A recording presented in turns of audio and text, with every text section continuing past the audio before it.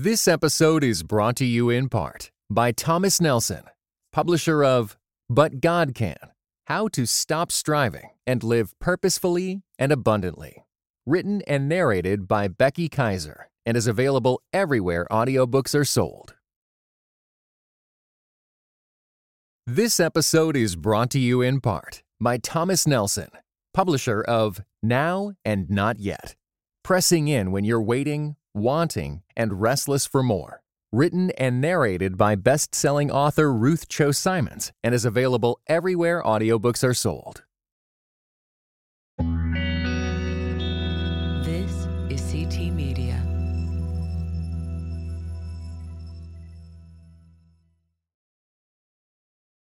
This episode contains content related to sexual assault and suicide. Please listen with care. I want to tell you a story. It's a story about two women, seemingly without connection, separated by hundreds of years. It's a story about a daughter of a wealthy landowner who's assaulted by a man of privilege. This is where Dinah was with Jacob, her dad, and the text in Genesis chapter 34 tells us that her father didn't do anything about it. It's also a story about a woman who lived hundreds of years later in a religious society that didn't value women and whose past made her an outcast, an object of vulnerability.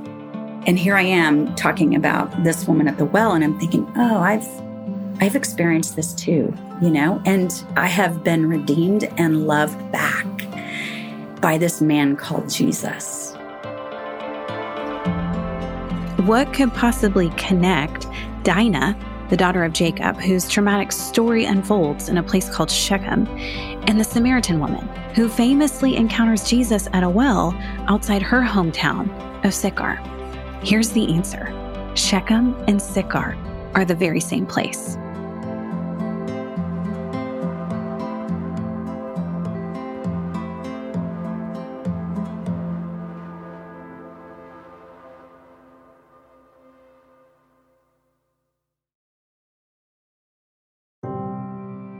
I'm Kat Armstrong, and you're listening to Holy Curiosity, a podcast highlighting the genius storytelling of God from the Old Testament to the New. Each week, we'll explore storied connections threaded throughout Scripture.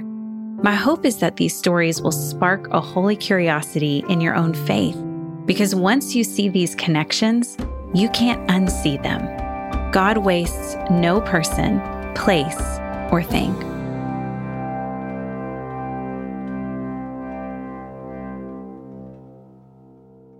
In these first episodes, we're going to uncover the powerful connection between two women in the Bible, Dinah and the woman at the well.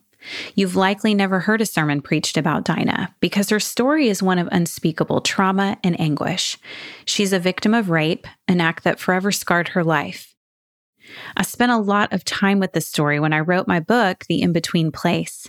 It was incredibly impactful in my life and taught me a lot about being curious about the redemptive story of God.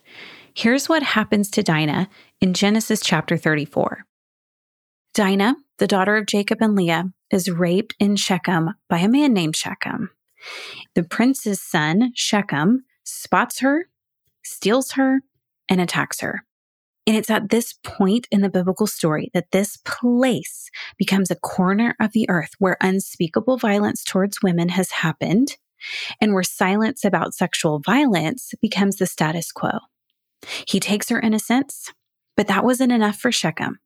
He becomes obsessed with Dinah, and he enlists his father, Hamor, who's in charge of the whole place, to help him keep her under his power forever. He says he wants her as his wife. And when Jacob, Dinah's father, the father of our faith, hears that his daughter has been defiled, he keeps silent. Dinah's brothers, on the other hand, they're furious. They're enraged by the disgrace. And so they strike a deal between Jacob and his sons and Shechem the rapist and his dad regarding the fate of Dinah. She ends up marrying Shechem, her rapist. But in turn, the terms of the deal are that Shechem and Hamor and the rest of the city, they're going to have to be circumcised. And the terms of these negotiations, they were just simply a ploy to give Dinah's brothers an advantage as they schemed for her revenge. So Hamor and Shechem and the rest of the people in this town would have just had their surgeries, their circumcision. So they're unable to defend themselves from Dinah's brothers when they attack. And the brothers' plan works. Genesis 34 ends with mass murder and more women being brutalized. And I think an interesting point we need to look at is Jacob, Dinah's dad. He seems unconcerned with Dinah's pain. And then he reprimands his son's behaviors with scolding remarks about how the revenge would bring trouble on himself. We never hear Dinah's voice. We never hear her perspective. We never see Jacob talk about the story again. Dinah may have been a forgotten victim in her story, but it's a reminder that no voice should be left unheard. And here's the thing. Although you've likely never heard a message preached about Dinah from Genesis 34, I bet you've heard a lot of messages about the woman at the well in John chapter 4. Both Dinah and the Samaritan woman's stories involve significant events that take place in Shechem, but the connection's much more than that. It's not like me saying, I'm a true Houstonian. I was born and raised there, y'all. And there's some pride in being from H-Town, right? That's where Beyonce is from, and Jennifer Garner and Kenny Rogers. But the hometown connection I want you to see between Dinah and the woman at the well is nothing like me saying, I'm from Houston and so is Beyonce. The thing that connects Dinah and the Samaritan woman are the lingering effects that pain and trauma can have on a place, on a geographical location. What we're going to do over the next few episodes is we're going to connect their stories.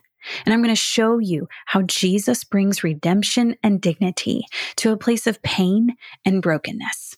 And he's not just bringing redemption to some ancient places on a biblical map called Shechem. He is doing the same for our places of pain, our places of brokenness. In the Old Testament, Shechem is called Shechem, but in the New, it's called Sychar. Shechem, Sychar, same place. For all the alliteration fans out there, Shechem and Sychar were both located in Samaria. And maybe Samaria rings a bell for you because you remember Jesus saying that the gospel will go from Jerusalem to Judea and then through Samaria before going to the ends of the earth. And until I stood in modern-day Samaria and overlooked the ancient city of Shechem with my very own eyes, I assumed that Shechem was a distant, ancient place with zero relevance to my life or yours. And then I went to the Holy Land and I learned about Dinah and the woman at the well and how they were connected through Shechem, and it changed my life. The woman at the well's Shechem story is literary redemption for Dinah's Shechem story. I visited Shechem on a bucket list trip to Israel with Dr. Reverend Jackie Roese, one of my favorite Bible teachers. Not only is she a friend and a theologian and a fiery Bible preacher, she's on her way to being a Bible scholar. She's also the person who led this trip to the Holy Land. She's the reason I wanted to go on the trip in the first place. This wasn't Jackie's first time in the Holy Land. She was there for the first time in 2005, and scripture came to life while she was there in a way that led her to seek a doctorate in preaching. And through a tour agency called Morning Star, Jackie was asked to lead a women's tour to Israel. It was on this trip, and in particular in Samaria, that led me on a long journey to trace the story of Dinah and the woman at the well. And it all came from a moment on this tour with Jackie. So I wanted you to hear from her and why Samaria was so important for us to visit while on this trip.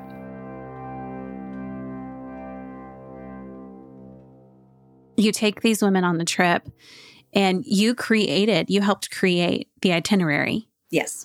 And you chose to go to Samaria, and I'm curious why. Why did that make the itinerary?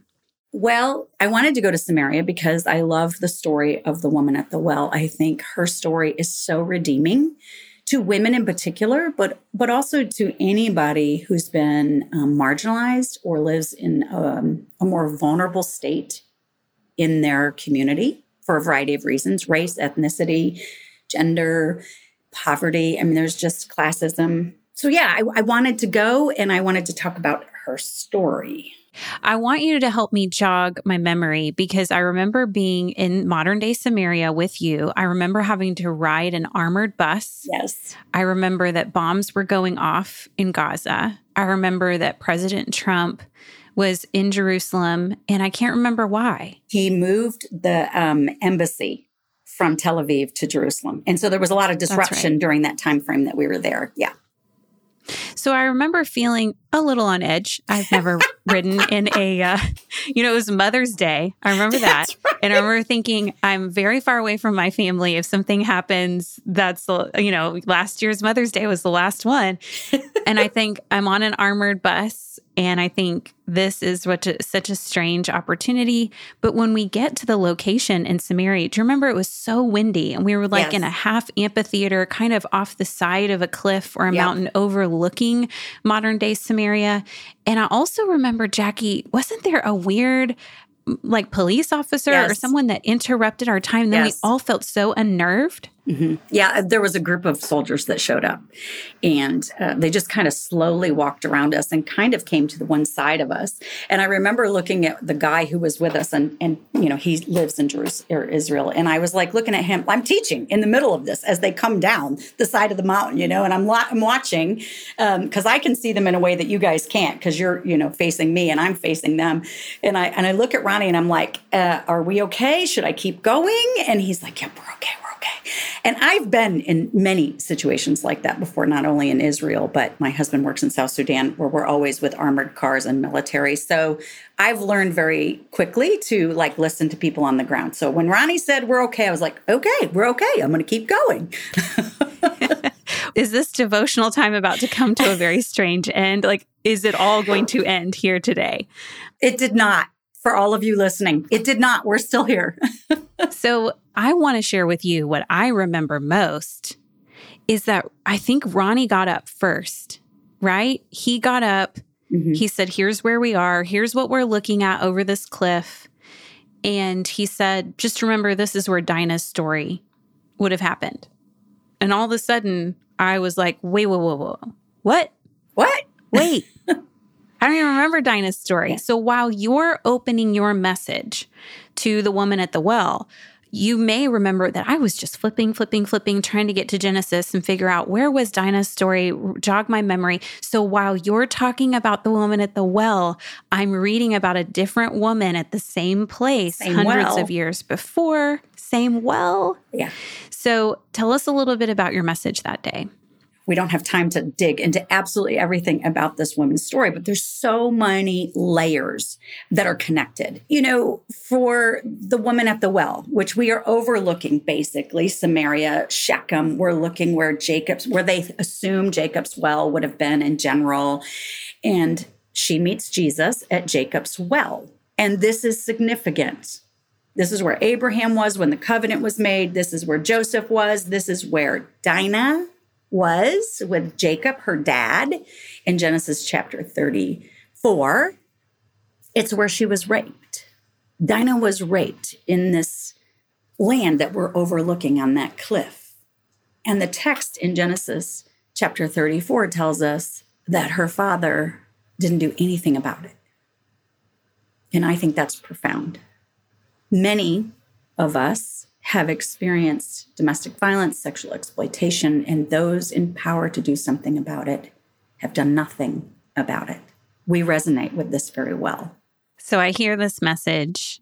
The weird police officers have now left the scene in modern Samaria when we're there together. I feel a little bit more focused to concentrate on what you're preaching. I've still got my thumb physically marking Genesis 34. So I'm tracking with you and your message, and yet I'm thumbing Genesis 34 and reading it and going, wow. Jackie's pointing out the longest recorded conversation in the New Testament with the woman at the well. Dinah, I don't see her talk. She does at not all speak. In her chapters. She's silent. She's silent. We never hear from her. Right. That's when my mind was open to recognizing places in the Bible. Because yes, Jesus came to redeem the woman at the well story, but I think it even was bigger. He came to redeem the stories of women in that place for centuries before that had been mistreated. And I really think the woman at the well got what Dinah deserved. Yes. She got dignity, respect. She got an audience for her pain. She had someone to help her process through that. All things that are absent in Dinah's story. Yeah, she was given voice even, right? Like given voice. Dinah had no voice. She was given voice. Voice is a way of defining our humanness. I'm curious, Jackie, how women responded. I mean, you know how I responded to that message. I wrote a whole book about it. A great book, by the way. The In-Between Place, like 60,000 words based on the inspiration that happened in that moment during your message and in that place. But I wonder, did women talk to you after about how they resonated with this message? Was there something that you processed after preaching a message in the place? Well, I think this story and many of the others that we did in Israel had huge impact on the women because, one, the Bible tends to accentuate the main characters tend to be male. So to have these stories like the Samaritan woman told in context and to give like an huge framework, it gave them dignity. And they told me that. I use the word ennoble, which means to lift up to dignity and nobility as Jesus intended. And that's what happens when women hear these stories in context of first century Judaism versus from a lens that's male 21st century American, right? Yeah, I mean, women shared that they've been sexually molested. I mean, we know that 1 out of 4 women in America experience sexual assault. 1 out of 3 women experience domestic violence in their lifetime. And so there were stories like that. And I have some of my own stories. You know, it was a memory that came back during this time where I was a young girl. I was working, my parents were crop farmers at the time, and I was working in the fields, and I went to this lady's house that we were having coffee at during a break, and my dad was there, and this woman and a group of people that were working, and this woman started making fun of me and my sister. Like she called us princesses, that we were real, spoiled. And I'm thinking, are you kidding? Look at my fingernails. They're mud, And my dad joined in. And it was really hard, and I'd forgotten that memory. Like I'd forgotten that. And here I am talking about this woman at the well, and I'm thinking, oh, I've experienced this too, and I have been redeemed and loved back by this man called Jesus.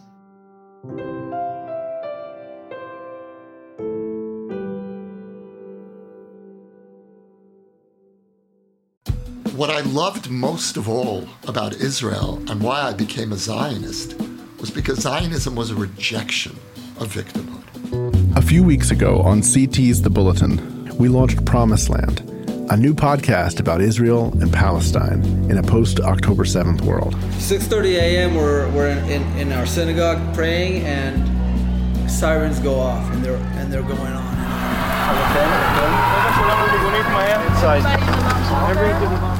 Based on interviews and conversations captured on the ground in Israel last November, it's an exploration of the spiritual, political, and historical roots of the conflict.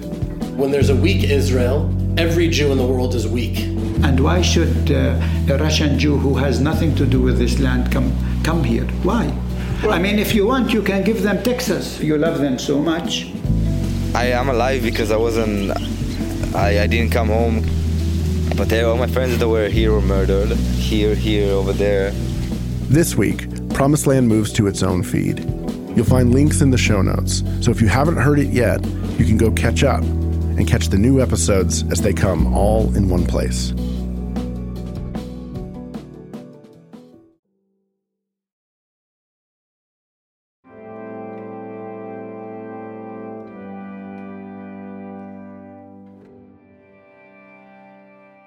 Jackie, I remember I was sitting on the front row for this particular message in Samaria, and I remember you processing out loud this memory in the moment. Yeah. I remember it happening in that place. Yeah. And you going, you know what, this story, and now connecting these dots, I'm remembering something that I haven't remembered in a really long time. And I think for people who listen to Dinah's story or the woman at the well story, what's so powerful about the scriptures is that we find our own stories in the middle of it. That's right. So I think it was important for me to see you process this memory about your father in Samaria. And then I remember leaving. I remember getting back on the bus, and it was more quiet in my memory yes. than any of the other sites we visited. People were, it wasn't a heaviness. It was, I need to think longer about this. And I think things really shifted in people's lives. I know that it did in mine. Yeah, I think that's probably true. I think anytime we tell a story in the scriptures, particularly about someone who's like us on some level, and it goes really deep, deeper than we saw originally, we have to get reflective. And we're tapping things like sexual immorality, we're tapping shame, we're tapping some of the, belonging, voiceless, some of these topics that are so personal, and we've all experienced them on some level. And it does take us and go, I think it takes our breath away, is what I really think happens. I think we start to reflect upon the depth of what we just heard, the reality of it for our very own lives. And there's a bit of reverence along with reflection, like, whoa, I did not even comprehend the love of Christ. And now I'm like having to grapple with it on a whole new level, I think is what we see. It's so brutal. It begins with her rape, and then the whole city is demolished. Because the brothers had this vengeful plan that worked. Isn't it interesting that chapters later, Jacob is concerned that maybe Joseph is dead? And what does he do? Jacob's emotive response is to rip his clothes, to go into mourning, to say the most emotional things that you say when you are grieving and terrified and destroyed. We don't have any of that. No. In this story. And we know that Jacob is a layered, complex character like we all are in our own stories. So this isn't the only part of him. He's not all bad. But in this particular story, wow, this selfishness and self-involved that we've seen over time at the beginning of his story really comes to a crescendo in the story with Dinah. And chapters later, we see what's possible when he grieves. And he doesn't do that for Dinah and her situation. No. And oftentimes, I'm not saying there were no emotions or feelings toward daughters, but women were considered property. And what happened here, and this is why they wreck Shechem, right, is because they have wrecked Jacob's property. That's what the defilement is. That's why it's a concern for Jacob's family. It's a shameful thing for Jacob. It's a loss of property because now she can't be married off to the best of the best and all of these things. And so what we see is him responding to property damage. And then they respond with property damage and human damage. And it's massive what they do. Shechem's desire was not for Dinah as his love, but to be his own property. Yes. And then later when he says, let's do this deal. Let's go ahead and get circumcised, because if we do, all of this property, all of this place, and everything in this place becomes ours. So I think there's something fascinating happening, Jackie, that God would intend for Dinah's rapist to be named the same name as the place in which she is abused. Yeah. So there's double Shechem, which that double emphasis should call attention. And then the entire story is really about property ownership and who gets rights to that place. And I think when Jesus shows up in John chapter 4, he's like, yeah, I am better than Jacob. And this this property, it's all mine. My kingdom, my property is going to look real different. Yes. I mean, Jesus is good news for women. If your audience leaves with any statement that they should have ruminating in their brain, it's Jesus is good news for women. Amen.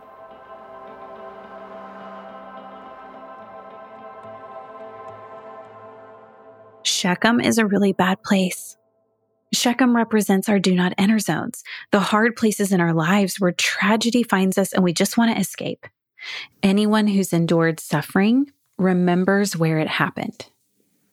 And if suffering happens enough, or in a way that makes the news, the location of the suffering becomes, in a way, an extension of the suffering itself. In a symbolic-driven culture like Dinah's, locations in the Bible didn't just matter. They had meaning. And I've got a Shechem, you've got a Shechem, we all have them. And we have them for different reasons. Mine is nothing like Dinah's. For me, it's the ICU wing of Baylor Hospital, Dallas, where my dad passed away. My dad was known as Ronald, or Ronnie, and he suffered a lifetime of substance abuse and depression. And in his last few years, a spine injury left him in chronic pain and stole his will to live. And before he passed, he spent several weeks in the ICU unit after trying to shoot himself in the heart. I can't even drive past Baylor Hospital, Dallas, without reliving the weeks he suffered in the ICU. It is Shechem to me. And I've told that story, our story, so many times that I know the people in my immediate family, they also recognize Baylor Hospital, Dallas, not just as a pin on the map. It's a place I never want to go again. But here's the good news. Shechem doesn't stay a bad place forever. We need our terrorizing places to be redeemed. We need our Savior to show up there. And I think that's exactly why Jesus had to go to Shechem in the New Testament, to listen to the woman at the well's story. The Apostle John says in his gospel account that Jesus had to go to Samaria, but you and I know Jesus doesn't have to do anything. What John means by that is Jesus was intent. He had purpose to go to Samaria. And that's the good news for any of us with Shechems. A Savior's coming to Samaria, and he's going to change everything. I want to see the history of this place. I want to get to know it and live in it. So on the next episode, we'll sit down with the Bible Project's Tim Mackey to trace the history of Shechem from the first time it's mentioned in the Old Testament all the way to its mention in the New Testament. That's all for me, folks. Stay curious. Holy Curiosity is a production of Christianity Today.